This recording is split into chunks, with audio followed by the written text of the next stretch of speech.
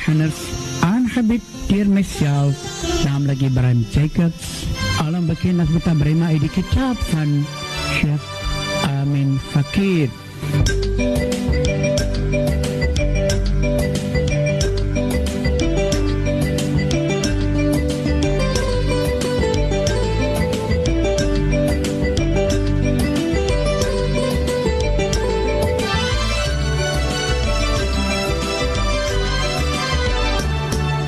Assalamualaikum warahmatullahi wabarakatuh. En 'n hartlike goeiemiddag aan al ons nie-moslim luisteraars. Ja, jy luister na die stem van die Kaap 91.3 oor die Grote Kaap 95.8 FM in die Boland. En jy luister na ons program Islam vir Beginners. En vanmiddag saai ons weer eens regstreeks uit van ons ateljee hier by die Masjidkompleks de Durbanstraat, Worcester. Ja, dit is 'n bietjie vroeg en u is seker opgewonde of wonder hoekom. Nee, ons staan maar net in vir hierdie eerste halfuur vir 'n ander program.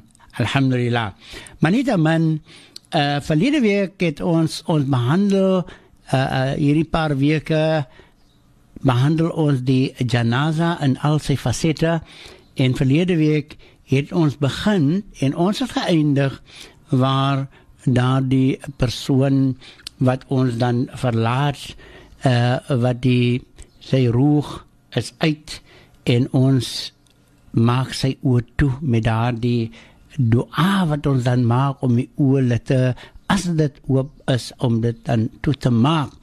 Maar ek wil hê jy moet mooi verstaan dat hierdie geval wat ons hier bespreek of verduidelik, is 'n gewone normale persoon wat byvoorbeeld 'n siekbed by die huis gehad het, of by die hospitaal een van sy familielede het bygestaan tot op daardie laaste, want daar is ander gevalle waar ons glad nie naby is nie of was nie, wat ons ook gaan verduidelik, maar iemand in gedagte hou, dit is 'n normale geval, waar die persoon by die huis, waar Allah vir ons vergun om almal daardie iets te kan doen, vir daardie persoon wie hierdie wêreld gaan verlaat, tot waar ons dan daardie oë van hom toemaak of haar toemaak, met daardie dua. Ek herhaal weer eens daardie dua, sodat ons 'n beter verstaaning kan hê rondom dit. Wanneer ons daardie oë toemaak en iemand onthou hierdie woorde, gaan ons baie gaan ons hierdie woorde gebruik deurgangs met die behandeling van daardie hoofstuk, die janaza. En ons begin met Bismillahi ala millati Rasulullah. Ons begin altyd in die naam van Allah en volgens die sunnah tarika van Rasulullah sallallahu alayhi wa sallam. En dit gaan ons gebruik, daardie woorde moet u maar memoriseer. Bismillahi ala millati Rasulullah sallallahu alayhi wa sallam. En dan gaan ons voort en ons sê Allahumma ghfir lahu of ha. Ha is natuurlijk vrouwelijk, hu is mannelijk. Allahumma ghfir lahu ha warfa' darajatahu ha fil mahdiyina wahlufhu ha fi akibiha fil ghabirina waghfir lana walahu walaha ya rabbal alamin fakhsah lahu ha fi qabrihi ha wa nawwir lahu ha fihi ya arhamar rahimin. Nou daardie ha is die vrouwelijke vorm, as dit 'n vrou is, die hu is natuurlijk mannelijke vorm. Maar die betekenis is belangrik dat ons moet weet wat ons dan vra, daardie persoon het ons verlaat, ons maak daardie oor toe en ons sê in daardie dua in die naam van Allah en volgens die geloof of die sunnah van Nabi Muhammad sallallahu alayhi wa sallam. En dan gaan ek voort, ek sê, ek maak hierdie persoon so oor toe, o Allah, vergewe vir hom of vir haar. Verhef haar status, haar graad, saam met die wie op die regte weg gelei was. Wees vir hom of vir haar 'n oorsiener vir daardie nageslagte en al sy sake. Vergewe vir ons en vir hom, o Heer van die wêrelde, maak sy kamer wyd en laat die noor lig daarin skyn. Ons begin alreeds by daardie gedeelte wanneer ons daardie oë van daardie persoon toemaak met dua en in ons harte dat Allah subhanahu wa ta'ala moet daardie dua wat ons maak, moet Allah subhanahu wa ta'ala aanneem van ons, inshallah, amen. Ons gaan net vir advertensie breek. Moenie weggaan nie, bly ingeskakel by die stem van die Kaap.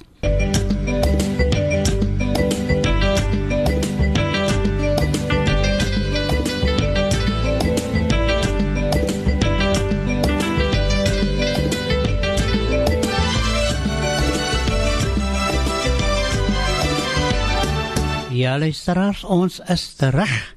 U luister na die stem van die Kaap 91.3 oor die Grote Kaap 95.8 FM in die Boland. En u luister na ons program Islam vir Beginners en vanmiddag behandel ons die janaza.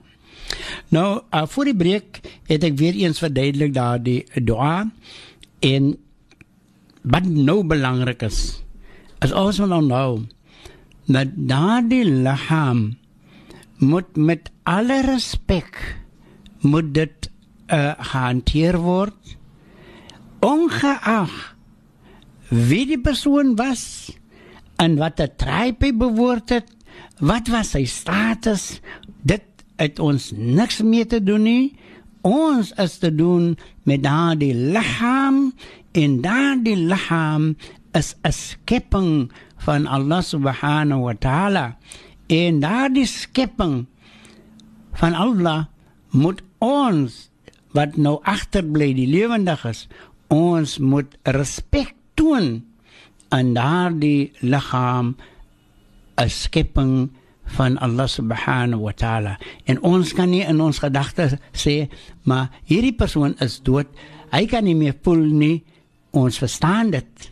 Maar die respek wat gepaard gaan met is asof daardie persoon nog lewendig is. Ons weet die roeg is uit die liggaam uit, maar ons behandel daardie liggaam met alle respek, moet dit behandel word.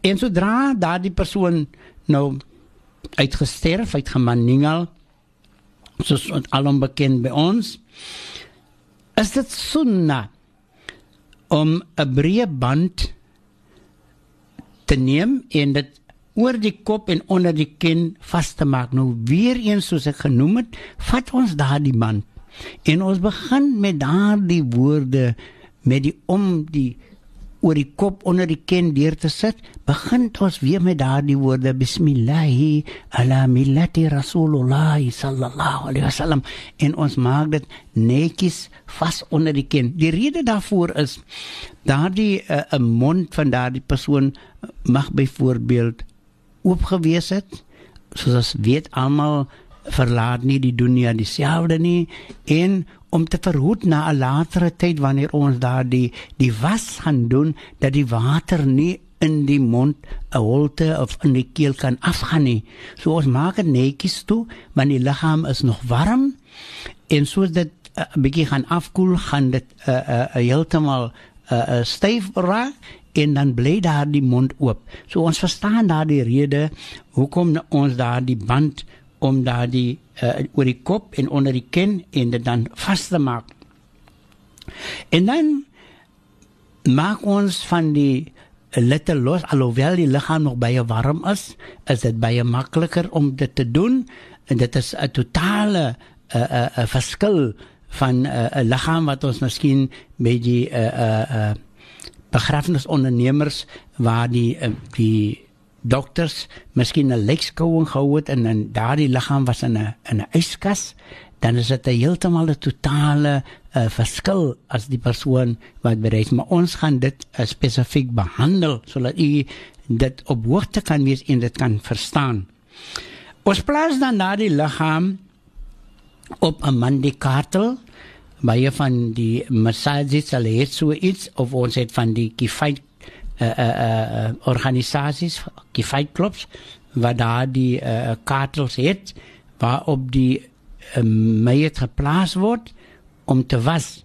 En ons sorg dat daar die kartel, hy staan in die rigting, die voete in die rigting van die kibla. Dit is as ware, as ons daardie persoon wat lê in daardie kartel regop staan maak, dan staan hy soos ons staan in die salat in die rigting van die Kaaba. Ons verstaan dit so? Ja. Nou, die voete is vorentoe en ons sit iets wat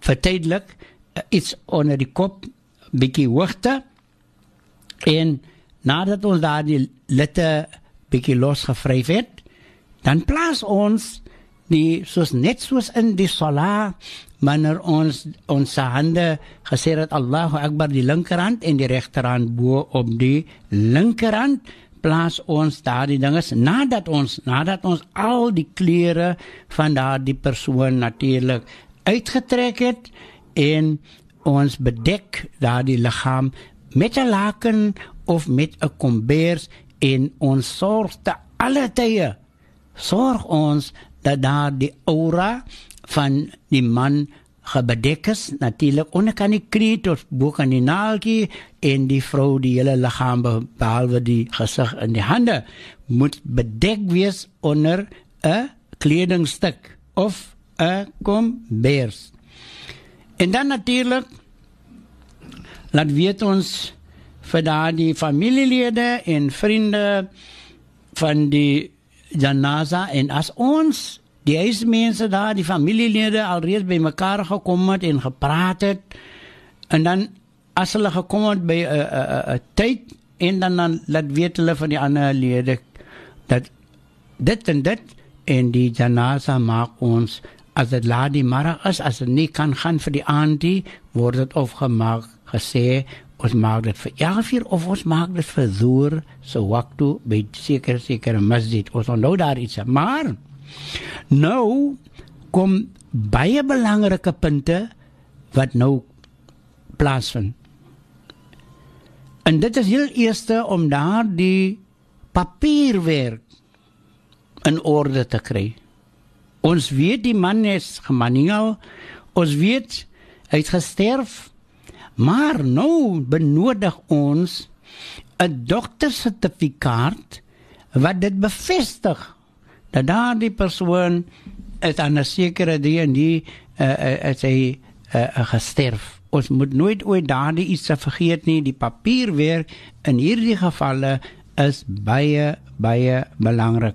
Ek weet myself, ek was betrokke by gevalle waar die papierwerk nie in orde was nie, en u weet dat die wet van hierdie land, hulle het dan nie reg as daardie papierwerk nie reg is nie, om daardie liggaam te wil gaan uithaal, om seker te maak weer eens, want hulle het nie 'n burial order, soos sê, 'n begrafnis papiere, dat die man mag begrawe word nie, of verwyder word nie, en nou betwyfel hulle dit, en dit is baie hartseer. So laat ons sorg dat daardie iets, die papierwerk, ook heel eerste in orde gekry word, voordat ons dan voortgaan. As ons die groen lig kry, alhamdulillah. So, ons gaan weer eens vir 'n advertentiebreek, moenie weggaan nie, bly ingeskakel by die Stem van die Kaap.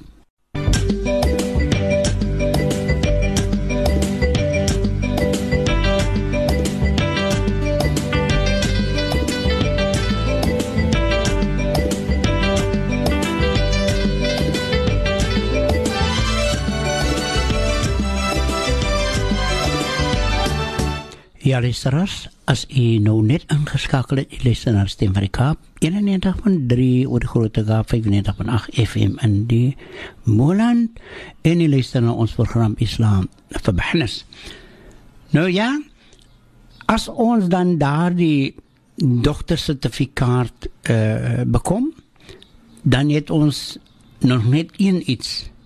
En nou sorg ons dat daar die doktersertifikaat gesamentlik met die identification vakansie document, ons ID, dit moet ons dan vat na die polisiestasie. Dit is natuurlijk as daardie plek nie registreer het nie, wat geregistreer is by die Binnelandse Sake nie, en het al daardie dokumentasie wat jy kan invul, en die sertifikaat van die dokter is daar, maar as daar nie so 'n persoon is nie, dan word daar die doktersertifikaat met die ID moet saamgaan na die polisiestasie. En daar gaan hulle dan vorms invul, en die een vorm is 'n verwyderingsbevel, dat die liggaam wel verwyder mag word, en die ander ene is 'n begrawe bevel, dat hy mag begrawe word. So hulle word dan weet dan presies van dit. Maar soos ek sê, die baie van ons dorpe, veral soos ons hier in Woester, ons het 'n persoon wat geregistreer is by die Binnelandse Sake, en dan doen daar die persoon vir ons dit, maar hy moet daar die doodsertifikaat van die dokter, en hy moet die ID van daar die persoon, moet saamgeneem word na daardie persoon toe. Maar soos ek verneem, is die MDC is besig om lede wat belangstel te registreer. Dit sal seker binne die volgende 2-3 weke sal hulle vergadering hou, en 'n nuwe stelsel wat daar, maar nietemin, ons gaan, terwyl ons later hoor daarvan, gaan ons verduidelik vir ons luisteraars rondom dit. En wanneer ons daar die dokumentasie bekom het, alhamdulillah, dan weet ons kan nou met gemak, kan ons voortgaan, almal daar die iets is heel eerste, is nou afgehandel. Nou soos ek genoem het, die respek wat dan gepaard gaan met die dooie persoon, die janaza, is dit 'n sunnah dat die minste getal wat nodig is, alleen in daardie kamer moet wees, die minste getal. Maar ons moet ook soms in aanmerking neem, ons skryf van ons persone wat klasse bygewoon het, rondom die mandi en die hele uitset van die janaza, en daardie persoon het miskien theoretisch, het hy nou met toppunte geslaag, maar nou kom dit natuurlijk by die prakties, en dit is goed so 'n persoon by te staan om te sien hoe die praktiese gedeelte van dit gedoen moet word. Nou, u weet baie kere, ons leerde dat dit meer afdal as ons familielede hierdie iets kan doen. Maar ek het dit al ondervind dat baie van ons sê byvoorbeeld, maar ek kan nie met 'n dooie persoon werk, ek kan nie eens aan 'n dooie persoon raak nie. Dis verstaanbaar, almal is dieselfde nie. Maar dan kry ons weer die persoon wat hy het daardie moed om te kan vat en te kan werk saam met 'n dooie persoon. Nou, ons moet nooit uit gedagte hou nie, dat daardie twee kan miskien op 'n baie, wanneer 'n noodgeval kan wees, kan daardie twee persone mekaar ondersteun en hierdie iets doen. Jy weet, op die platteland is iets nie so altyd so maklik as in die stede nie. En dan moet daar gemaak doen word.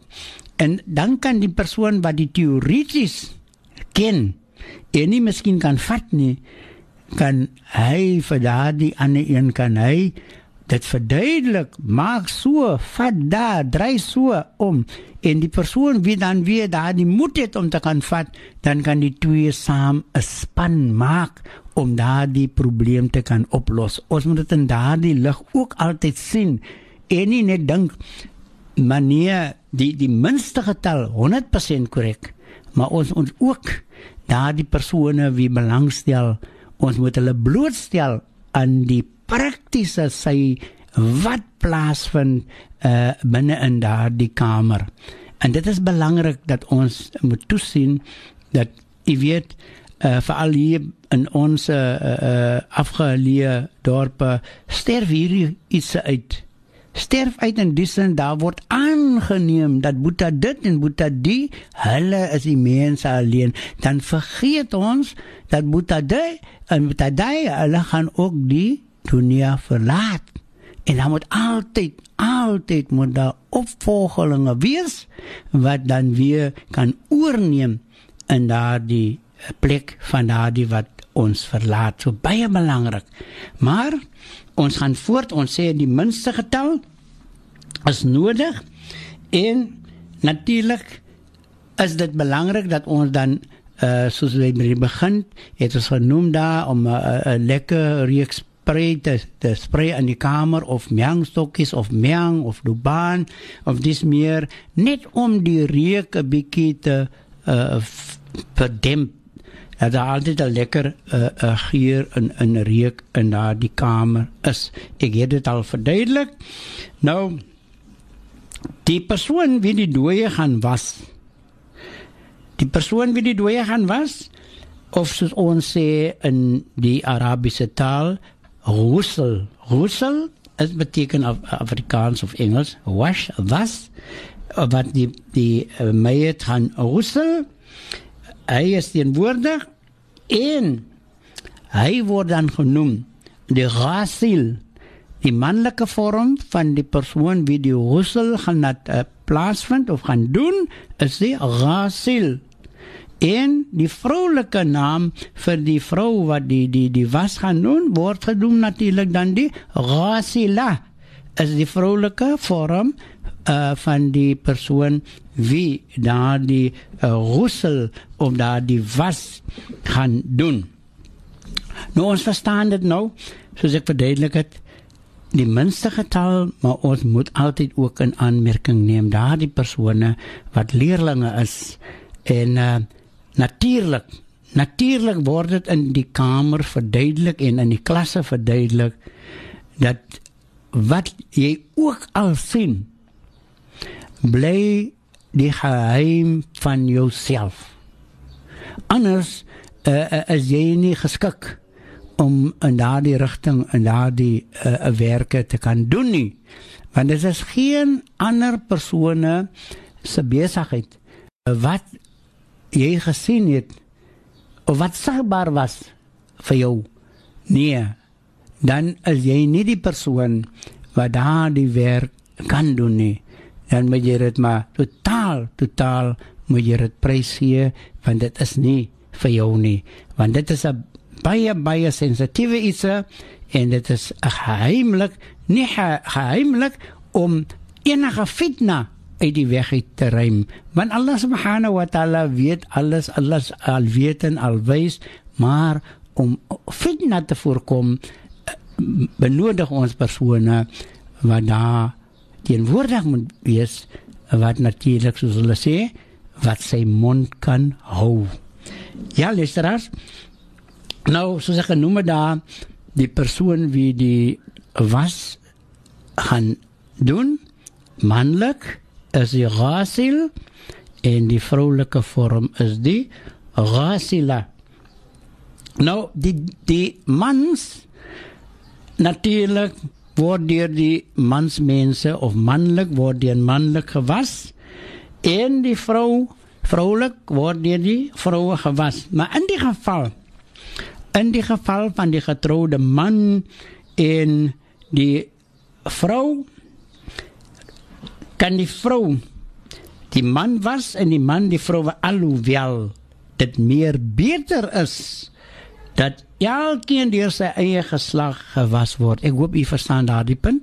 Die man mag die vrou roesel, die vrou mag die man roesel, alhoewel dat meer beter is dat elkeen deur sy eie geslag gewas word. Ek hoop ons verstaan daardie die punt.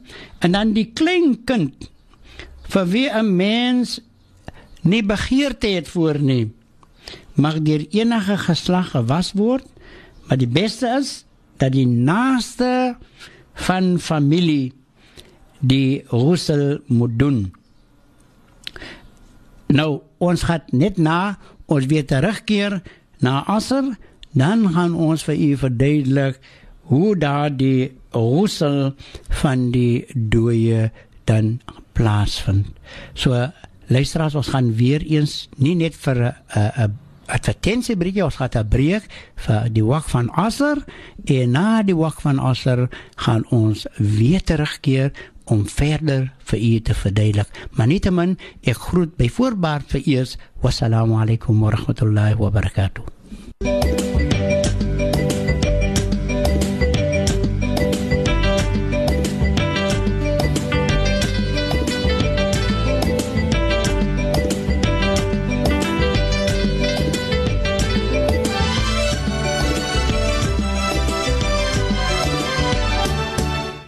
Assalamu alaikum wa rahmatullahi wa barakatuh, en 'n hartlike goeiemiddag vir al ons nie-moslim luisteraars.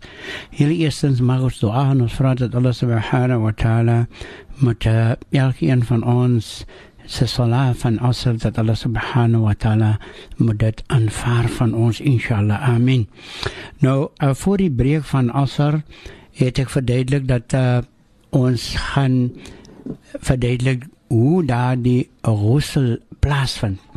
Maar nou moet u onthou dat ek was 'n paar jare terug, was ek by 'n werkswinkel, 'n workshop geweest by die MJC, rondom die gevalle wat ons deesdae in die Oos-Staar met daardie gevreesde siekte wat ons wel weet, die vigs of HIV, en daar het ons al reeds in daardie tyd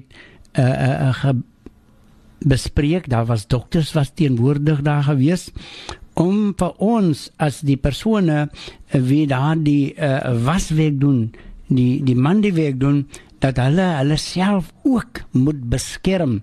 Want iemand onthou, die dokter, hy kan dit weerhou om op daar die doodsertifikaat aan te bring dat daardie persoon het gemaniel in daardie toestand van vigs, en die familie mag dit ook weerhou om te vir die persoon wat die waswerk doen bekend te maak. So daarom is dit vir die persone hulle self om hulle te beskerm, en ons het daar by daardie werkswinkel was dit gebesluit dat elke persoon wat dit doen, hy moet vir hom beskerm. Dis meer, ons kan nie net sê, ons plaas dit in die trust van Allah nie. Allah subhanahu wa ta'ala, daar die trust, Rasulullah sallallahu alaihi wasallam leer vir ons, sê, maak jou kameel vast, voordat jy enigiets anders doen. Voordat jy sê, Allah wakil, maak jou kameel vast. So dit is die verantwoordelikheid van elkeen van ons, om eers te sorg, dat ons kamele vastgemaak is, voordat ons voortgaan en sê, ek plaas my trust in Allah subhanahu wa ta'ala. So baie belangrik.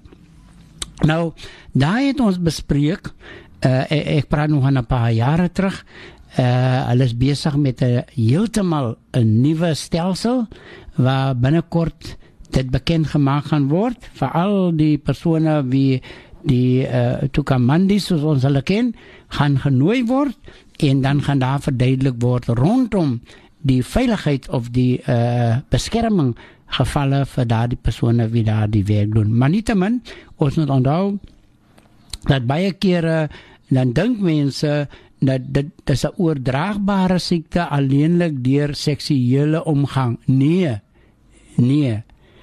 Dit kan net 'n vloeistofie wat in jou oog kan beland uit daardie, kan ook vir jou daardie siekte oordra. Bloed van daardie persoon kan dit ook oordra na die persoon wie met daardie dooie werk. So dit is baie sensitiewe iets en ons moet agslaan daarop en ons moet onsself beskerm daardie toekomandis. Nou, dit behels dat ons moet 'n masker hê om ons mond en neus, 'n bril, handskoene wat tot by die elleboog strek en natuurlik het ons ook 'n kiemdoder vloeistof wat ons binne die water, die afloopwater natuurlik, jy weet die kartel, aan die onderkant van die kartel word daar gewoonlik 'n groot bad gesit vir die water om in te loop en dit moet in daardie opvangwater moet daar ook 'n kiemdoder gegooi word, het sy of 'n dettel is of 'n jik is of dis meer, maar ons sal ons meer uitbrei rondom daar die veiligheidsmaatreëls wat moet toegepas word deur die toekomandis. Maar nietemin, om dan te begin met daardie roesel, moet ons eers sorg dat al ons benodighede byderhand is, soos byvoorbeeld die water. Ons het natuurlik emmers wat moet gevul word met water. Dit moet nie te warm wees nie, nie te koud wees nie. En dan het ons waslappe, handdoeke het ons nodig en ons sit daardie water gewoonlik nie plat op die grond neer nie. Ons sit dit 'n bietjie hoog, miskien op 'n bankie of 'n stoel om dit meer gemaklik ook te maak. En dan het ons skeppers nodig of bekers. Ons kry daar die plastiese bekers wat die water uitgeskep word uit daar die houers uit, die emmers uit, om dit dan die liggaam te benat. Nou wanneer almal daar die iets gereed is, ons het almal daar die iets by ons, die seep natuurlik moenie 'n lekker ryk seep wees, dit kan net gewone sunlight seep wees. En dan gaan ons begin met daar die roesel. Die kombers of die laken wat ons dan gebruik het om die liggaamslang te dek, gaan ons nou afhaal, maar ons gaan 'n stuk linne neem wat die aura gaan bedek, want jy moet onthou, alles word onder daardie bedekking gedoen, soos ons dit bekend as die aura lap, wat die aura bedek. Maar baie belangrik is wanneer ons net 'n gewone stuk linne vat en ons gooi dit oor daardie liggaam, sodra daardie linne dan gebenat word met die water, dan as 'n ware is dit deurskynend. Dan kan 'n mens deursien. So, sorg dat ons 'n ekstra stuk materiaal neem waar ons by die private dele weer kan dubbel bedek. So wanneer die water gegooi word oor die aura lap, dat dit nie deurskynend kan wees dat ons kan sien nie. Jy weet, die respek en die kyk na daardie liggaam, dit baie belangrik. Dat ons nie onnodig as dit in ander gevalle is, ongelukkige gevalle is waar ons wel moet, dan is dit daardie rasielse plig om dan te kyk, maar net vir daardie doel. Anders moet ons probeer so ver as moontlik nie te kyk nie. Die aura lap is dan oor, nou praat ons in die geval van die man, kan die aura lap wees net van onderkant die knieë tot verby die naaltjie, maar in die geval van die vrou moet daar die hele liggaam moet bedek wees, behalwe die, soos sê, die gesig en die hande mag sigbaar wees.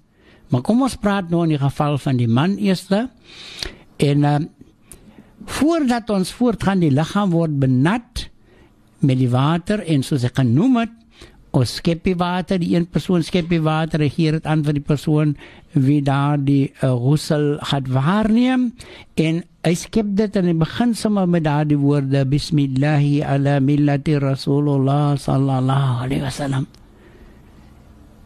dit is nog altyd om vir ons in daardie tariek te hou, in daardie dissipline te kan handhaaf, dat daar nie hand uitgeruk kan word nie. En hy gee dit aan vir daardie ghasil, en hy ontvang dit, en hy gaan die liggaam net eers nat maak, en hy gaan ook begin met daardie woorde, al hoor ons dit nie, dit kan sagkens gesê word, Bismillah, alhamdulillah, Rasulullah, sallallahu alaihi wasallam, en hy maak dan daardie liggaam nat, dwars deur daardie linne. En baie belangrik moet ons onthou, dat uit respek uit, om nie onmiddellik of direk die water op daardie dooie se gesig te gooi nie. Hou dan maar liewers die hand in die bokant van die gesig en gooi die water op jou eie hand, sodat die water deursyfel deur jou vingers op die gesig. Want dit is ook 'n vorm van respek toon. Want jy weet, 'n lewendige persoon, ons wil nie iemand met 'n glas water in ons gesig gooi nie. Dit is 'n teken van disrespect. So, laat ons dit ook handhaaf, wanneer ons te doen het met die dooie, soos ek gesê het. Ons kan nie sê, maar die man is dood, hy weet nie wat maak as nou, hy voel niks. Nee, die respek gaan te alle tye saam met dit. Ons gaan net vir advertensie breek, moenie weggaan nie, bly ingeskakel by die stem van die Kaap.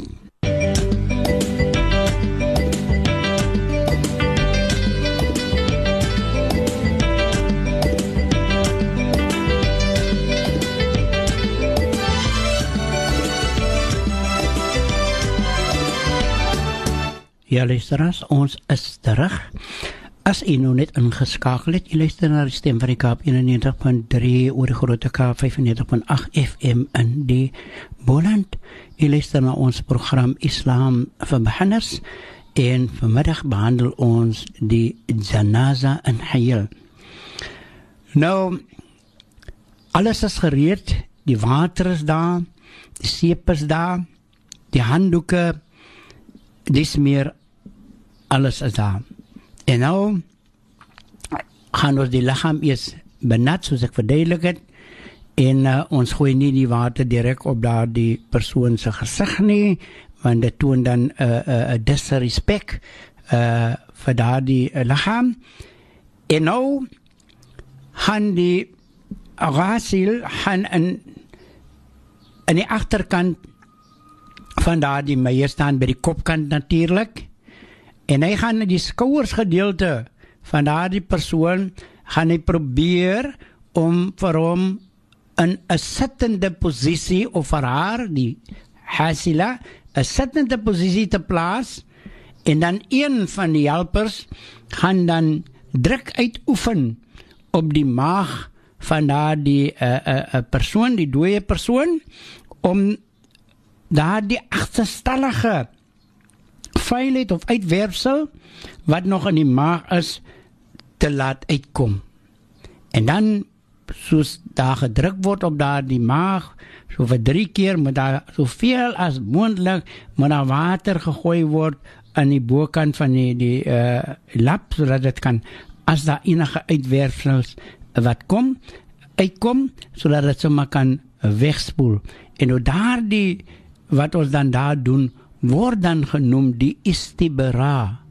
Die istibara, wat ons laat plaasvind om allemaal daar die oortollige of uitwerpsel of vuilheid, wat nog moontlik in die maag was, te probeer so ver as moontlik om dit te laat uitkom deur middel van daar die druk wat ons op die maag plaas. En dit doen ons 'n paar keer, sodat ons moet seker wees dat daar die vuilheid het uitgekom en dit is weggeloop, sodat die reuk daarvan kan verdwyn. Gebruik ons, soos ek genoem het dan, moet daar gereeld hier die miangstokkie of lubaan of miang gebrand word, sodat die reuk kan geabsorbeer word. Wanneer ons dit klaar gedoen het, word die lichaam weer sagkens, stadig weer terug in daar die leende posisie op die rug weer terug in daardie posisie. En dan neem ons materiaal van die lappe wat ons van die rol dan afgeskeer het, wat ons dan noem die istinja lappe, waar ons daar die persoon se private dele voor en agter gaan reinig, skoonmaak. En om dit te doen, neem ons een van daardie lappe so groot, bietjie groter as 'n gewone waslap, en ons draai dit om ons linkerhand. Baie belangrik,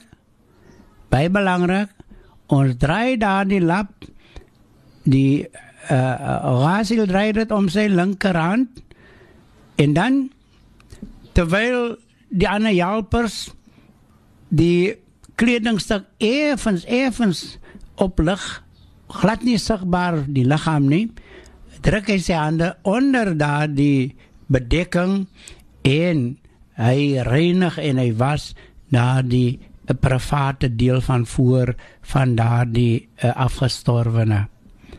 So 3 keer, en hy gaan kyk, na 'n derde keer gaan hy kyk of dit wel na mening skoon is, en as dit nie, gaan hy nog 'n lap gebruik, en dit is 'n sunna om te sorg dat dit altyd ongelyke getal is.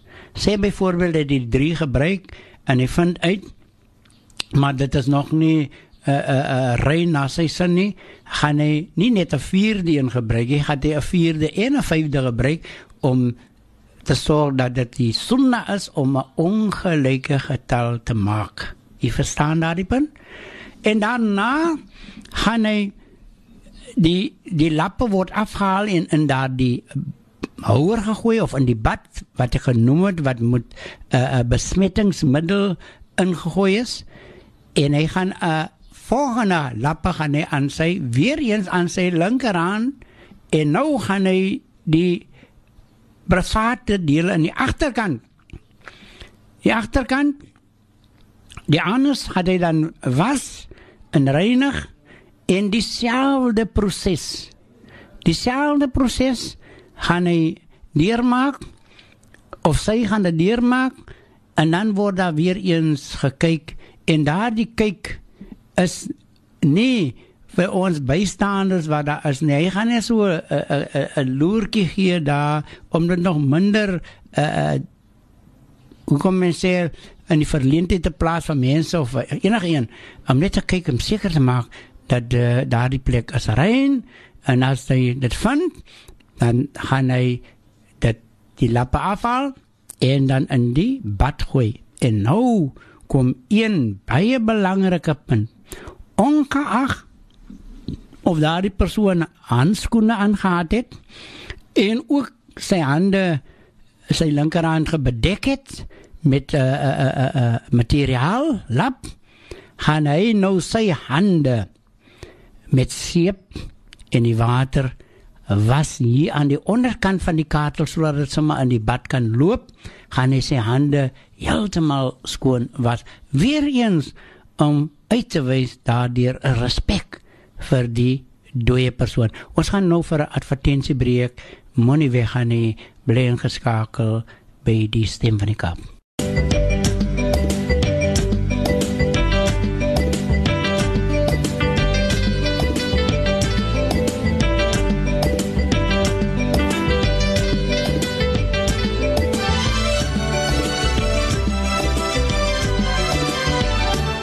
Ja, luisteraars, ons is terug. As jy nou net ingeskakel het, jy luister na die Stem van die Kaap, en jy luister na ons program Islam vir Beginners, en vanmiddag behandel ons die janaza. Nou, net voor die breek het ek verduidelik, dat daardie Rasil of Rasila was dan hulle hande, voordat hulle voortgaan met die volgende stap. Die rede daarvoor is natuurlijk, soos ons sê, respek. Want as ons self as lewendige persone die toilet gebruik, die gemakkies gaan gebruik, dan stap ons nie net daar uit nie, en ons gaan voort met waarmee ons besig was. Nee, nadat ons daar die istinja gedoen het vir ons self, dan was ons eers ons hande, En daarom doen ons dieselfde, want ons gaan nou met daardie dooie persoon, ons gaan met sy liggaam werk, ons gaan sy mond skoonmaak, ons gaan sy neusgate skoonmaak, en my hande het ek nie gewas nie, en dit is weer een van daardie punte wat uitwys die respek wat ons moet toon aan die afgestorwene, aan daardie dooie persoon. Nou, nadat hy sy hande gewas het met die seep en water, nou gaan hy voort om 'n lap te neem, 'n stukkie lap, om die tande, die wat sigbaar is natuurlik, ons gaan nie die mond oopmaak nie, ons gaan nie daardie persoon se mond oopmaak om sy tande 'n bietjie skoon te maak met die lap nie, maar net die wat sigbaar is. Gebruik ons dan 'n stukkie lap, en ons maak daar die tande van hom skoon, ons maak daar die neusholte van daardie persoon skoon, en ons maak natuurlik hier by die oor ook, maak ons 'n bietjie skoon met daardie stukkie lap wat ons dan geneem het. En alles word weer dan in daardie emmer gegooi, wat daar 'n kiemdoder in is. En nou, voor ons voortgaan met die totale was van daardie liggaam, ons het die istinja gedoen, ons het die istibara gedoen, en ons het die istinja gedoen, ons het nou die tande mooi skoon gemaak, ons het die neusholtes mooi netjies skoon gemaak, en ons het in die ore, alles wat ons kan skoon maak, het ons die beste van ons manier gedoen. En nou gaan ons die abdas toedien aan daardie mayit. Nou die abdas, waar gaan ons as lewendiges gaan dit nou toepas op die dooie persoon. En jy weet, alles wat ons nou gaan doen, die hande is op mekaar geplaas, soos ons by die begin gesê het, die regterhand op die linkerhand, ons gaan hulle net so van mekaar afneem, ons een persoon gaan water gooi, en ons vryf die regterhand, vryf ons die water mooi netjies deur die vingers, en die linkerhand weer deur daardie vingers, soos ons doen vir onsself. Ons neem van die water en ons benat net daardie gedeelte van die mond, ons sorg dat daar geen water binne in die persoon se mond of in sy keelholte afgaan nie, net die wat sigbaar is, vat ons maak ons hand nat en ons vryf oor daardie sigbare gedeelte van die mond en die lippe, en dieselfde doen ons aan die neus en die neusholtes, doen ons, en elke keer soos vir onsself 3 keer. En dan neem ons 2 hande vol water en ons gaan die gesig, gaan ons hier van die voorkop af tot onder die kin gaan ons was, en nou gaan die ghasil, gaan nou daar die nia, gaan hy in sy hart, of hy kan het uiter, wat hy gaan sê, nawaitu wudu'a an hadha al-mayt lillahi ta'ala, mannelijk, natuurlijk mannelijk, want as het die vrouwelijk, gaat dus weer sê, nawaitul wudu'a an hadhihi al-mayyitata lillahi ta'ala, is vrouwelijke vorm. So, hy maak dan die nia, wanneer hy daar die gesig van daar die persoon 3 keer was. Die helper lig dan die rechterarm op, en die water word gegooi vanaf die hand tot verby die elleboog, en dit word benat met die persoon, die ghasil se hand, en net so word het gedoen aan die linkerkant. En dan water om die hare te benat, hier van die voorkant oor die hare te vryf, die water 3 keer, en daarna dieselfde as ons dit doen, tartiepheid van, want ons das neem ons self, die oorholters word skoongemaak, en dan beweeg ons af na die regtervoet. Water word gegooi, en tussen die tone word het mooi gevryf en skoongemaak, en daarna dan die linkervoet. En soos ons self gaan ons dan die dua maak, wat ons sê die dua na die abdas, wat ons gaan maak, en nou, na dit, gaan die werklike ghusl, die was, gaan dan plaasvind, nog nie met die nia nie, ons gaan eers die lichaam netjies reinig.